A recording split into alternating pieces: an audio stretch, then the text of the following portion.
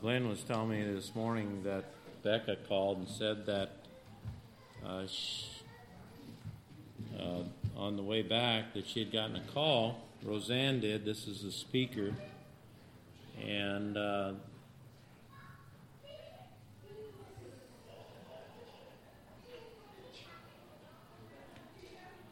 Roseanne had gotten a call from, I guess maybe it was from her mother, I'm not sure, but her father, which had an earlier accident and hurt himself and hurt his arm,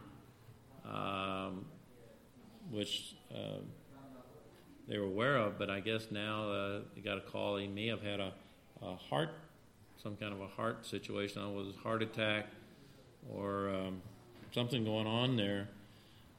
So he is a missionary in Mexico. I don't know exactly where, but I thought we should take just a moment to pray for him and just pray that everything will turn out well for him in that situation he's in. And, of course, just be with Roseanne and comfort her. I'm sure she'd like to be with her dad during this time. Maybe she will. I don't know. All right, so let's just pray. Father, we thank you. We realize, Lord, you have a purpose. You have a plan. Lord, we're desiring to be in the center of that as individuals and as a body. Lord, that your will could be done. That, Lord, the time that we have, the generation we live in, Father, would that your will would be best accomplished as it possibly could be through your church, through your people. Lord, we ask you to be with Roseanne and especially with her father. And we thank you for him and his calling and his surrender, Father, to go away from his homeland, from his family, to live and be one that either starts churches or, Lord, has a church there in Mexico. We ask you, Lord, whatever the uncertainty is, whether it's from the fall or the heart issue, Lord, your hand would be upon him, and we ask you to bless, Father, as only you can, and give the family grace and him as well, Father, to trust you. Help him. We pray for his recovery, for his healing, Lord, that he could continue on doing what you've called him to do. Lord, if this is a benefit in some spiritual way, may it produce what you will, and a greater faith, a greater trust, a greater love for you. I pray that those things will be accomplished in this. Again, thank you, Lord. We thank you for answered prayer in our own midst. We just pray you continue to work. Pray also for Sister Diane. Lord, just be with her. Continue to strengthen her and give her grace, Father, for each day. Lord, that in this cancer thing would be somehow neutered, that it would be able to not affect her life. Lord, just give her a love for you that maintains her faith and strength in Jesus' name. Amen. All right. If you have your Bibles this morning, I encourage you to always bring your Bible to church. It is the authority. It's where we understand the mind of God, the heart of God, the Spirit of God. There's many that claim to follow the Word of God. But unless you have a good understanding yourself, you could be deceived by those that say that they have the truth, and yet you're taking their word for it more than you are your own personal knowledge of it. I want you to know that's God intends for you to be independent enough to be able to, even for a church, your input, your personal understanding is very important for the purity of the church as well. Certainly God has gifted the church with leaders and people that are to be pastors and examples, but they are flesh too. They can fail. They can be misguided, but you have to have your own personal walk, and that's the reason there's a great. I believe the Holy Spirit is pressing upon us as a church to memorize, to study the Word of God. As the Bible says, we're to show ourselves approved unto God, and we are to be workmen. You think about it, for the work of the ministry. As if not out of line, some says we need to be using what we've learned. That's biblical. That for someone to say that is right. Not just to fill our heads with knowledge that puffs us up, but to be filled with the passion that God has for souls to be saved. I want to give a message this morning on I don't know how you want to title it, but it seems that there is a battle. There's all kinds of battles that we face. The book of Ephesians speaks of that as soldiers that are well equipped to face these spiritual battles, because they're not battles against flesh and blood, but against principalities and powers, workers of darkness. And so to know our enemy and how he works through our weaknesses and uses those weaknesses against us. And if you can understand that, and you can be even more prepared to do battle against whatever he might have for us. The battle is against bitterness. If you haven't figured it out, that bitterness is something that I don't know of a person yet that I've met that's ever been exempt from it. Bitterness is just part of who we are in our human nature, and it can function in a positive way, believe it or not, or it can also function in a negative way. And I'm going to try to give you all those things that are in there. I'm going to try to start off with the idea of, first of all, some examples from the Bible of bitterness. If you take your Bibles and turn, this is going to be more of a topical message, not going to plant too long in any one place.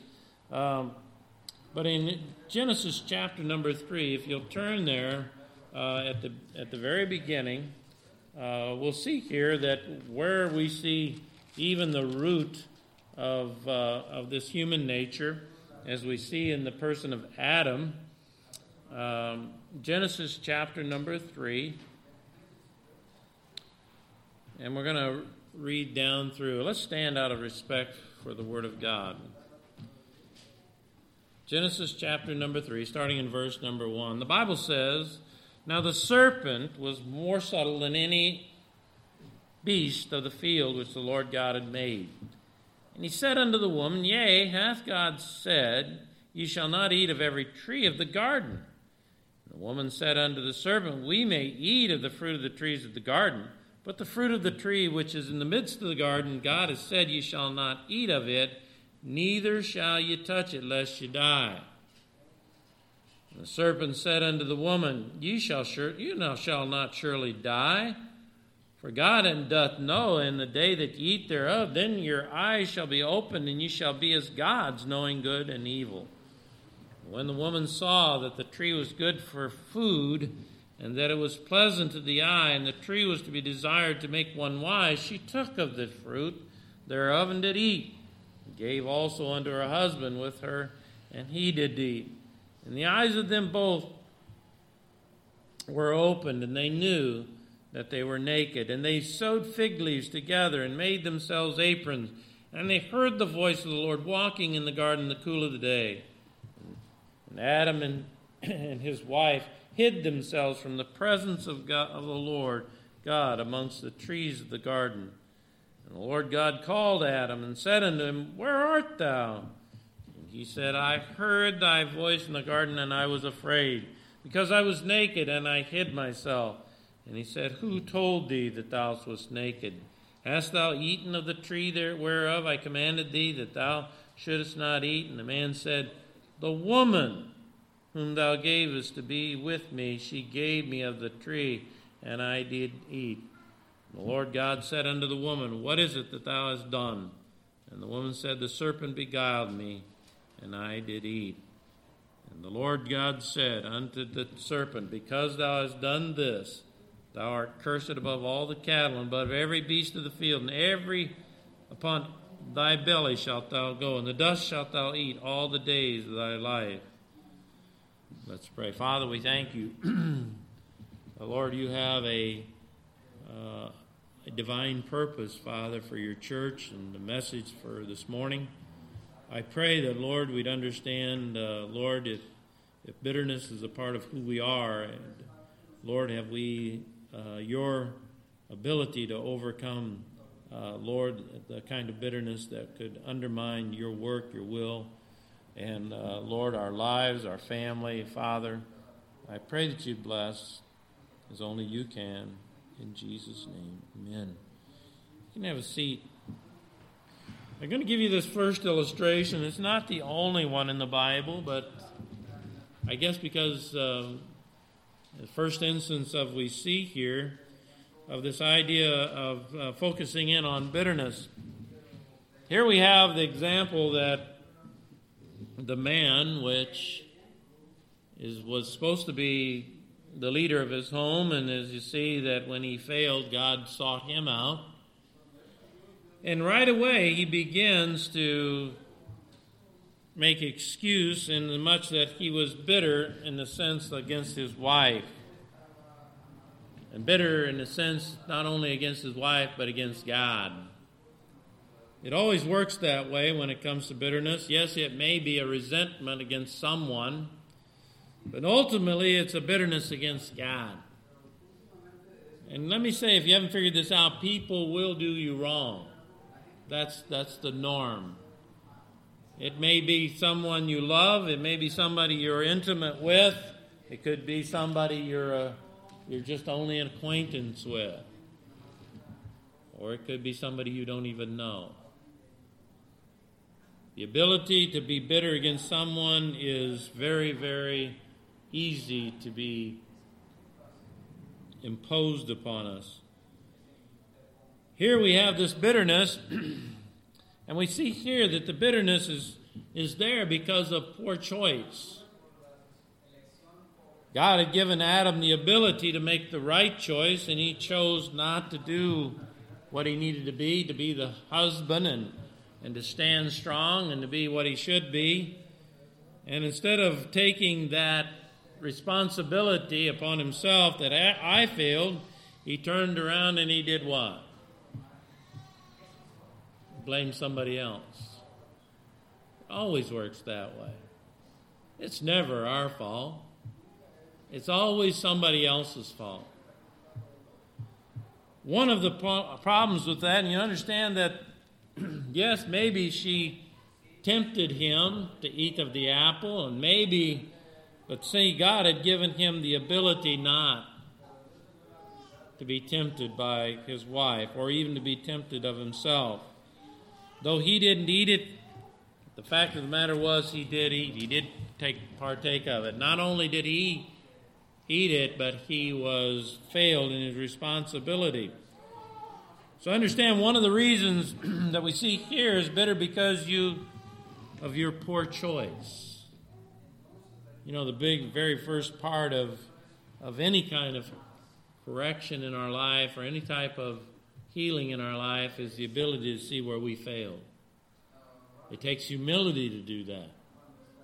And it takes the ability to be able to confess that before God and even to those around you that you've failed. We see a second example in the book of Ruth. If you'll take your Bibles and turn there, it's right after the book of Judges. We haven't been in Ruth probably many, many times, but it's right after the book of Judges. Matter of fact, this was during the time of Judges. And if you can understand this a little bit, that there was a famine in the land, probably no particular reason blamed upon Naomi and her husband, but maybe they were a recipient of God's judgment against the whole nation of Israel. for there to be a famine in the land. But you see here, and I want you to read this with me, in chapter number 1, you'll see in verse number 19, and the Bible says, so they too went until they came to Bethlehem, and it came to pass when they were in Bethlehem, and this is their return from the Moabitish land. And if you'll know anything about the book of Ruth, that during that time where they sojourned in this foreign land because of the famine, that Naomi lost her husband. And not only did she lose her husband, but the 2 sons that were born to Naomi and her husband were also died a premature death. And when the sons and her husband were both gone, she made the determination that it was time to go back. She heard it was better in the land of Israel, and it was better to go back. And as we read here in verse number 19, she made this decision. And she got back to the place of Bethlehem, and the Bible says the city, in verse number 19, was moved about them, and they said, is this Naomi? They'd almost forgot who it was. Is this the one that left and went sojourned in another land? And the Bible says in verse 20, she said unto them, call me not Naomi, call me Mara. For the Almighty hath dealt very bitterly with me.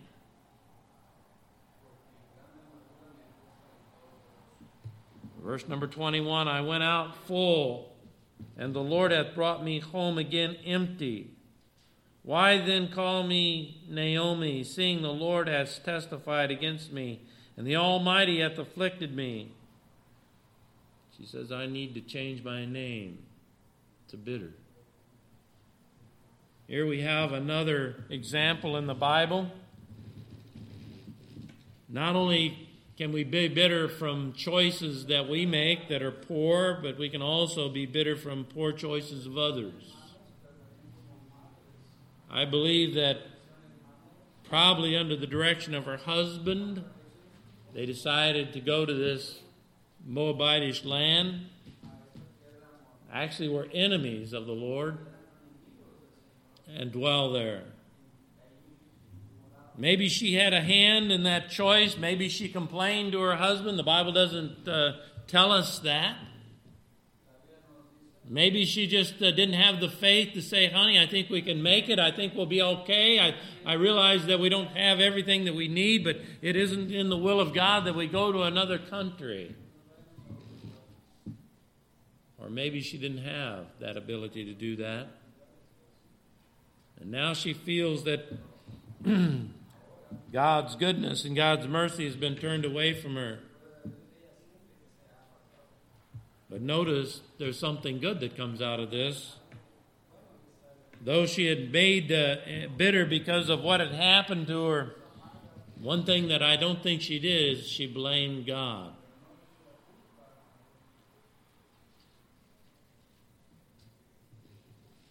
Instead of blaming God, she did what? She justified. God did what he had to do. God did what he had to do to bring us to a place of recognition of what we did wasn't the right thing to do. So in all cases, in many cases, bitter may not be a bad choice. And if it brings you to your place of understanding that you need to justify God, it doesn't take away from what you've experienced. It doesn't take away from the things that have happened to you in this life and what's gone on in this life, but it has turned you around. In other words, it has brought you to a place of repentance. Let's look at another one. Or maybe we'll just take, for time's sake, remember Judas in the New Testament? Remember Judas as he was betrayed Christ in the temple? And he took the money that he'd been given to be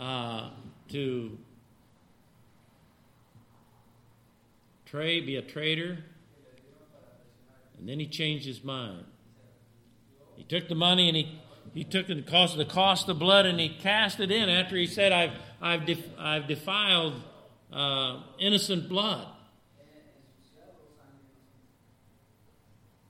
And he was bitter. But the problem with this kind of bitterness, but the poor choice, instead of recognizing and understanding, and I made a mistake, and I did that which was wrong, instead of justifying God, he took his own life. You ever think your bitterness would ever take you to a place to take your own life? Listen, many people each day in this world take their own life. Sometimes we don't understand where bitterness will take us. We don't understand that little thing, that little problem that has taken place in your life will ever lead you to a place that you thought you'd never, ever be. Do you think Judas, as the beginning of his time with the Lord Jesus Christ, would ever realize that by the time it's all said and done, he would be taking his own life? What a shame that is. Let's take a look at another one with the book of Job. We're not going to turn again there for the sake of time, but I want you to see that Job was considered by God to be an upright man. How many remember that? God lavished upon him some great praises. Look at my man Job. But God had an idea for growth for Job. Job wasn't as good as he was. Job was never perfect and will never be perfect. We may live this life, Christian life, the best we can, and we may do some right things, but listen, there's always going to be room for growth. If you follow along, we know that Job was bitter. For almost 30 chapters, God was trying to get him to see what his need was and what God wanted to accomplish in his life. I dare say that sometimes we as Christians, God spends a lot of time trying to get us to grow. And as your pastor, I know a lot of times with certain subjects in this church, and if I'd go back through the book that I keep all my sermons in, some of my sermons are repeats. You say, well, you just don't have anything else to preach? No. There's certain issues that some people just never really get a handle on. And if you don't get a handle on it, it's not that God gives up on you. God just continues and continues and continues. And in Job's life, it was 30 chapters, and many of those, if you look up the idea of bitterness, you'll see Job was bitter through many of the things that God was trying to instruct him in.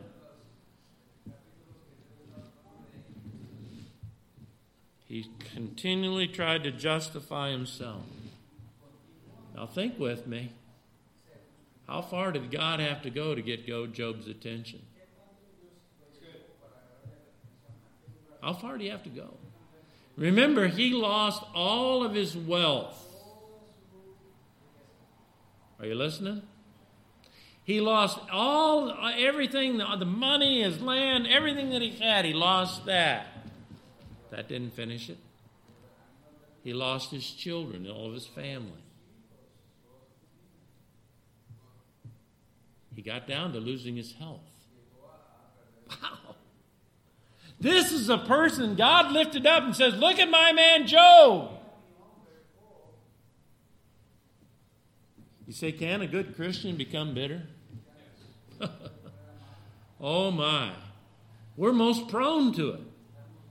You say, why? Because we stand and we stand and we stand, and it takes faith, and it takes time in the Word, and it takes persistence with the Lord. It takes prayer. It takes a hand of God upon you to live for the Lord Jesus Christ in a lost and dying world, and never, ever becoming bitter because of it.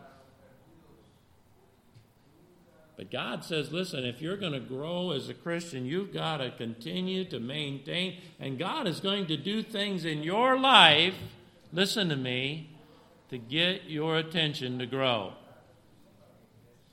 Will he use your finances? Will he use your health? Yes. Will he use certain things that are soft to your heart, like your family? Because God says, listen, I have a plan and I have a purpose. You have been bought with a price. You're mine. I can do with you as I will. And all we have to do is be what? Surrendered. Lord, thy will be done here on earth as it is in heaven, right? Isn't that the Lord's prayer? Whatever you will, Lord, I'm taking my hands off the wheel. I'm letting you have full control of my life.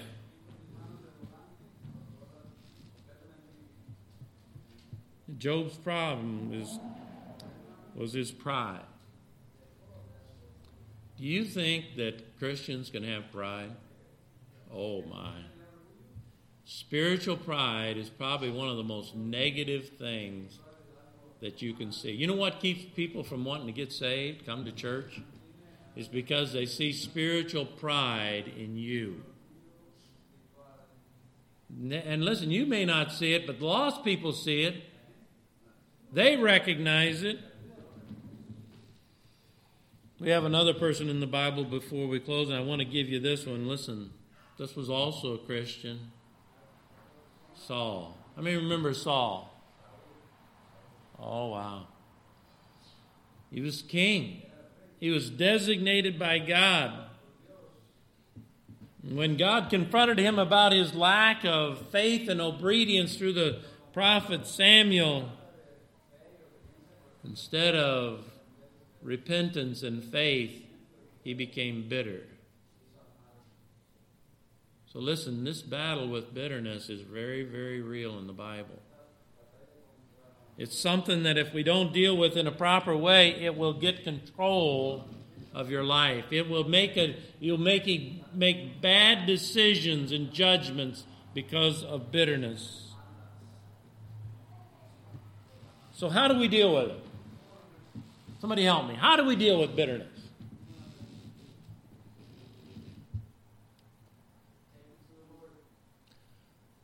The only way I know to deal with it is through this book.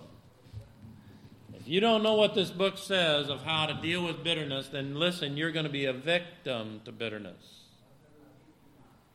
See, God uses issues in our life. You take your Bibles and turn with me to Romans chapter number 1. Romans chapter number 1. We, I think, underestimate there is a value to bitterness. Because we know, and first thing you got to know, that bitterness is not something that can remain in your life. You cannot allow bitterness for one moment. If you think you can harbor bitterness in your life and continue to be a Christian, a good Christian, then you're missing the boat when it comes to the understanding the Bible says. First of all, you have to recognize it and know that bitterness is sin. Say it with me. Bitterness is, I didn't hear you. Bitterness is sin. Say it again. Bitterness is sin. So when you have bitterness and you continue to maintain it, then you err not knowing that it is sin. Now, God can use bitterness, and God will allow bitterness, but He uses it for His glorious end. Look at what it says in Romans chapter number 2, in verse number 1. It says, therefore, and he's making this idea of sin in our lives, that it has to be dealt with. He says in verse number 1, therefore thou art inexcusable, O man, whosoever thou that judgest. For wherein thou judgest another, thou condemnest thyself, for thou judgest, doest the same thing. So we are at an issue with someone or something that has happened to us. Usually it's by somebody else. And God says, listen, you can't judge them. You're just like them. The issue that you're pointing out in their life, you have the same one. Verse number 2. But we are sure that the judgment of God is according to truth against them which commit such things. And thinkest thou this, O man, that judgest them which do such thing, and doest the same thing, that thou will escape the judgment of God? Or despisest the riches of his goodness and forbearance and long-suffering, knowing that the goodness of God leadeth thee to what? Repentance. Well, what is this goodness God is talking about? Is it the fact that he made you and he created you? Is that his goodness? Is the goodness the fact that you have food and raiment, you have a place to live? Is that the goodness he's talking about? Listen, the goodness he's talking about there, when God does something to get your attention. Isn't that good that God does something to get your attention? You know, God, when things are going good and things are going smooth and you have everything that you need in your life, that will not lead you to a place of repentance. It never works that way. If you don't deal with your kids, they don't come to you don't correct them about something that they're doing in their life. They just keep on doing what is. But boy, when mom, dad come down on them and deal with them, all of a sudden they change their mind about what they're doing that is wrong. You the parents know what I'm talking about, right? They come to a place, oh, I shouldn't have done that. Oh, that was wrong. Oh, that hurt. Oh, that was I realize now I won't do that anymore. Listen, God uses his chastening or the fact that you're out of the will of God doing something that's causing your own pain. And by the way, if you didn't know this, this is the first step in salvation. God is working in lost people's lives. And maybe there's somebody here this morning that's lost. And if you're lost, you're not certain about your salvation, God is pressing upon you in a very challenging way in your life to turn to him. That's as simple as it can be said. You've tried to live your life outside the will of God. You've tried to live your life without the Word of God. You've tried to live your life without the presence of God. And God's saying, no, I love you too much to let you go to hell. I love you too much to let you remain in your sin. I love you too much. I sent my only begotten Son that you might know him as your Savior. And I'm not going to allow you to go into eternity cursed because no one tried to put up their hand and say, stop, you're hurting yourself. Salvation is a gift of God. And listen, I believe when God deals with us and corrects us and changes and puts up his hand and says, stop. And whatever he's doing to get your attention, you ought to get on your knees and say, thank you, Jesus. Are you listening, Christian? Are you listening, lost person? You ought to say, God, thank you. I realize that I've tried to live my life without you. And I realize I've turned myself on top of my head. And God, I want to thank you for getting my attention. That never changes from the time that you get lost to being saved to the time you're going to grow in grace and the knowledge of our Lord and Jesus Christ. If you're without chastisement, God doesn't even consider you a son. And chastisement leads us to a place of recognizing. Either it leads you to repentance, and by the way, somewhere between God's chastening and repentance, there may be a little land called bitterness. Are you listening? And some people stay in that land of bitterness way, way too long. It ought to be immediate. Listen to me, Christian. When God allows something challenging in your life to the degree it ought never land in this area, this no man's land of bitterness. Yes, it could be for a moment, maybe for a day or a week or something until you recognize, well, I can't be here in this land. This is sin. When I'm bitter, it's sin. Say it, Christian. When I'm bitter, it's sin. And when you live in this world and things turn you up, life upside down, and you're lost, and you want to be bitter, and you want to, even to the place of, I want to hurt my own self. And you say, that's not right. What does the Bible say the devil does? He walketh about like a roaring lion, seeking whom he may, what? Devour or destroy. He wants lost people to be so consumed in their bitterness and their anger and resentment that they turn against God and blame God and say, God, it's your fault. Instead of recognizing it's the goodness of God leading them to God. And what would it not be wise on the Christian's part to understand this from the very get-go, that God is working in my life and I don't want to land in this place of bitterness, and I'm going to go from the chastening of God to the place of repentance. I'm not going to land in this place of bitterness. And shame on you if you're there now. You're doing damage not only to yourself, but you're doing damage to your children. You're doing damage to your children. You're doing damage to those that are looking at you and wondering about Jesus, whether he really is the Savior. Because they see your spirit. How many ever been around somebody that's bitter? Oh, it hurts, doesn't it? They're a mess. Oh, they all their thinking's tainted. All their relationships are tainted. Their view of everything is being tainted by this staying in this land of bitterness. There's a battle.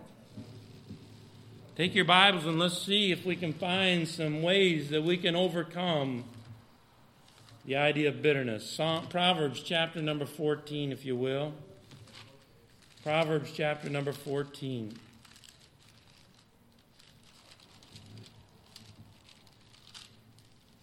There's a reason God gives us this message this morning. One of the first things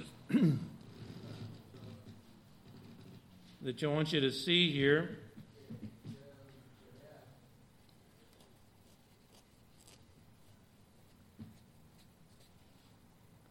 starting in verse number 7, I believe these all fit together.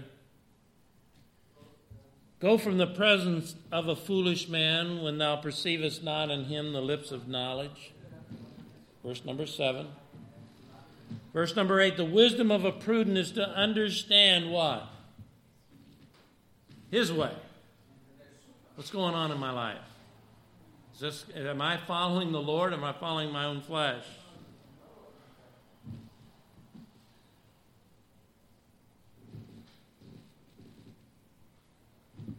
But the folly of fools is deceit. Fools make a mock at sin, but among the righteous is favor. The heart knoweth his own what? Bitterness. There's not a person in here, lost or saved, doesn't know your own bitterness. I know what I'm angry at. I know what I'm unhappy about. I know what is the source of my issue. I know what it is. But notice the next part of this proverb. And a stranger doth not intermeddle with his what? I don't know about you. When I read that, I had to read that and reread that, and I said, now that's a confusing verse. Does not intermeddle with his joy? You realize that what the Bible's basically saying here is that bitterness has become, now listen to this, your God. Instead of having the joy of the Lord, listen, you know, when people have an excuse for the way they are, and they justify from the way they are, and they protect that. It says, the heart knoweth his own bitterness, and a stranger doth not intermeddle with his joy. You know, when you can excuse your sin, and that's, remember what I said at the beginning, Bitterness is sin. And bitterness is not being able to see your fault in this sin. And blaming God and blaming somebody else is always the path that you take. And as long as you can use this as an obstacle for staying out of fellowship with the Lord Jesus Christ and staying out of His will and doing what you want, listen, what bitterness does, it becomes you justifying yourself no matter what it is. And it becomes an excuse to live an ungodly life. Oh, please listen to this, Christian. I dare say how many Christians that have started off have gotten caught in a root of bitterness and now are living in a justifying an ungodly life, living out their lust, justified. Don't tell me. I've heard some even vocalize it, even here. This is the reason I'm not living for God. It became your God. Isn't bitterness a little bit of madness? Haven't you bought into a lie of the devil, making an excuse for yourself because of this and this and this and this, and you justify it, and now you're going to live ungodly because of this? I know people from one bad example, one bad experience in a church have now gone away and never going to come back. Now, you think they're going to stand before God and justify themselves? Oh, God said, well, yeah, you know what? I just kind of messed up there, and I'm sorry that you were kind of the result of something I didn't do that was quite right, and that's exactly what you're going to think when you stand before God. God's going to have to say, oh, I'm sorry. I'm going to tell you right now, God's not going to tell you He's sorry. He's going to tell you, listen, I allowed that in your life to bring you closer to me. And I wanted you to see that bitterness is sin. You couldn't stay there and you needed to get right. You realize there's things that's going to happen to you in your life that will never be rectified in this life. So that means you better get over it, hadn't you? Go over it, underneath it, around it. I don't care what you do, but you better go to God and say, bitterness will not be a part of my life because it has no place. Remember, it becomes your God and becomes your reason to justify your lust, to live outside the will of God in your life. Oh, I hope you hear this. Proverbs chapter 17. Don't let bitterness become your God. Don't let it become your joy, your reason for living in your lust. Proverbs 17.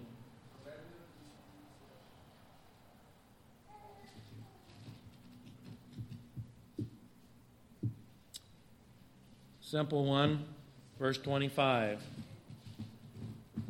Foolish son is a grief to his father, and bitterness to her that bear him.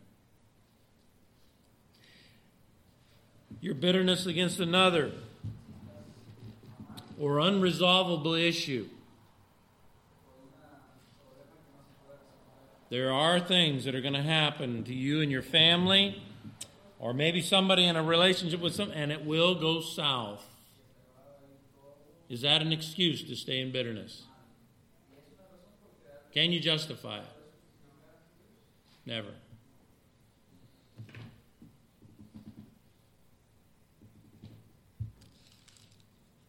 But it can have some positive things. I want to give you those. Jeremiah chapter number 2. Jeremiah chapter number 2. You say, is it possible that bitterness can have a positive spin on it? It sure can. And I believe we live in a day and age where we've got to understand this. You know, if we're in the book of Jeremiah, that Jeremiah was called the weeping prophet. Jeremiah chapter 2.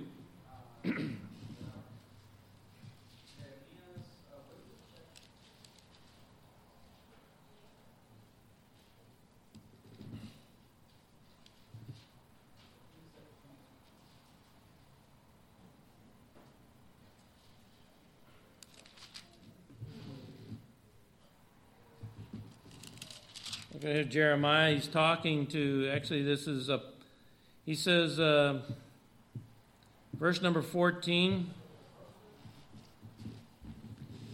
He says, is Israel a servant? Is he a homeborn slave? Why is he spoiled? Verse 15, young lions roared upon him and yelled, and they made his land waste. His cities are burned without inhabitants.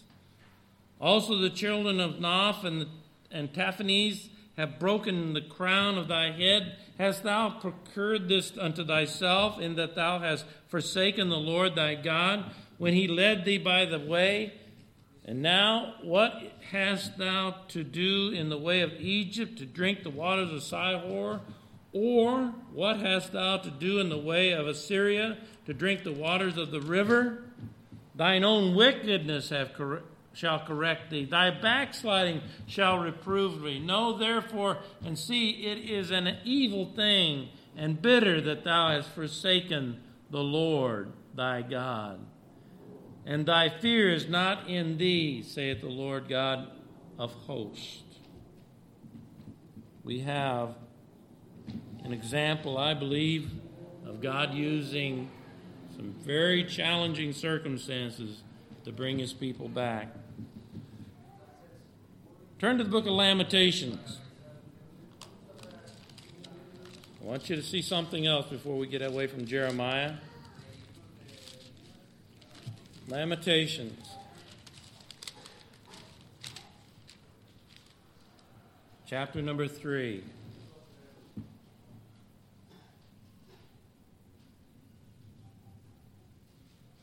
Now think about it. Your Bible says, and my Bible says, that the Lord isn't willing that any should perish. Are you right? But that all should do what? Come to repentance. This is New Testament. Notice what it says here in Jeremiah chapter number 3, starting in verse number 15.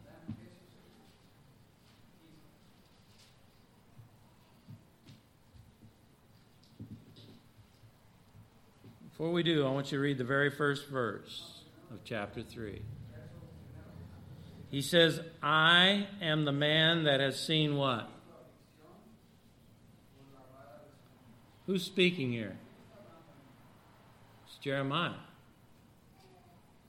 By the rod of his wrath. Verse 2, he hath led me and brought me into darkness, but not into the light.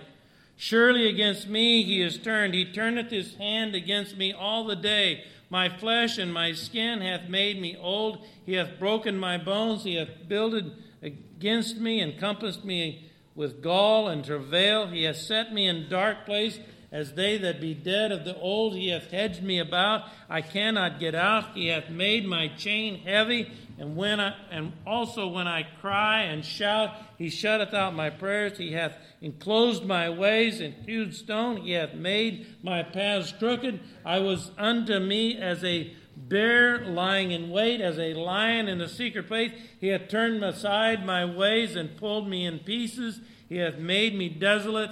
He hath bent his bow and set his mark for an arrow. He hath caused the arrows of his quiver to enter into my reins.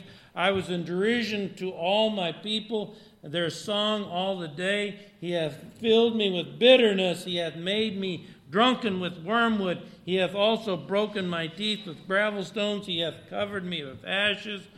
Thou hast removed my soul far off from peace. I forgot prosperity. I said in my strength, and my hope is perished from the Lord. Remembering my afflictions and my misery and wormwood and gall, my soul hath them still in remembrance, as is humbled in me. This I recall to mind, therefore I have what? Hope. How did God use Jeremiah? He was, I believe, at the beginning, a very reluctant prophet. See, our heart, how many know there's lost people out there? If somebody don't go out and reach them, they're going to die and go to hell. How many know that? But they're going to die. They're going to die in their sin. If somehow our effort and our prayers and our desire doesn't go and reach these lost people, they will die in their sin and go to hell. How many knew who's God going to use to reach those people? Missionary Tobos? Is it going to be just the Halls? Is it going to be just the Lewises and their ministry there at Cornerstone?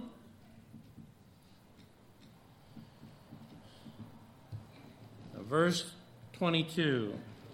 It is of the Lord's mercy that we're not consumed, because his compassions fail not. They're new every morning. And great is thy faithfulness. The Lord is my portion, saith my soul. Therefore will I hope in him. The Lord is good unto all them that wait for him, and to the soul that seeketh him. And it is good that a man should both hope and quietly wait for the salvation of the Lord.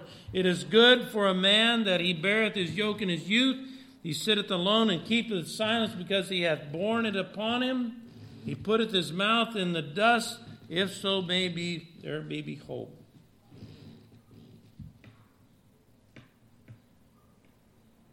Listen, God used Jeremiah in a mighty way, but before he could, he had to get Jeremiah to a place that he felt about the situation in Israel the same way he did.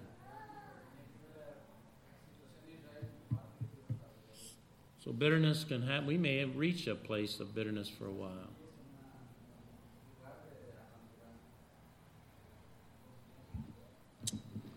We're going to close.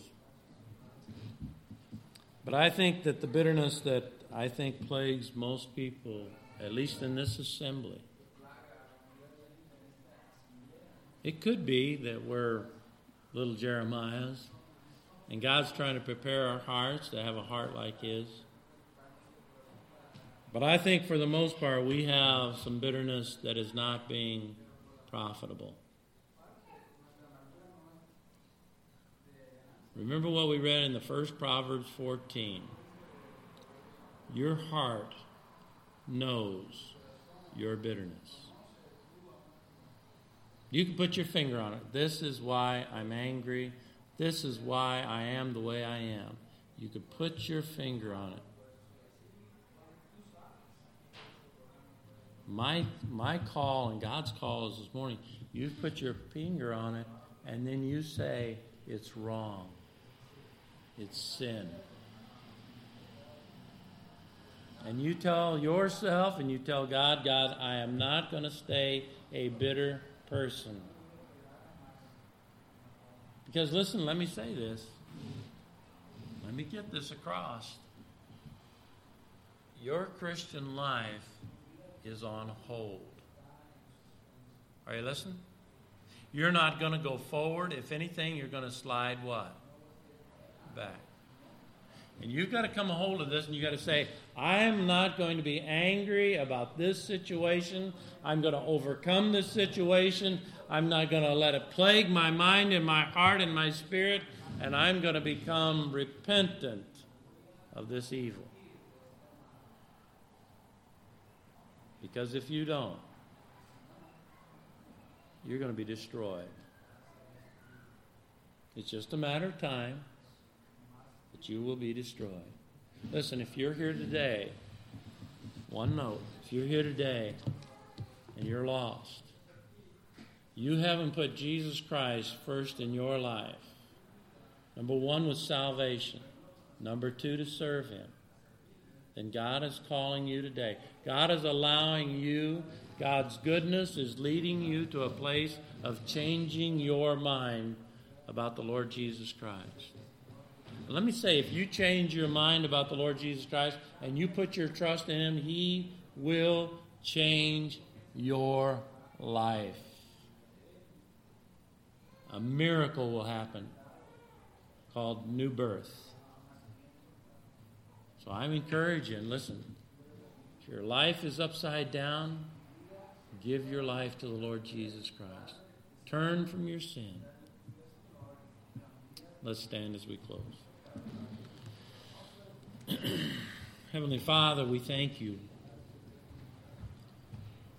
But Lord, it is so destructive, Father, when we stay in the land of bitterness.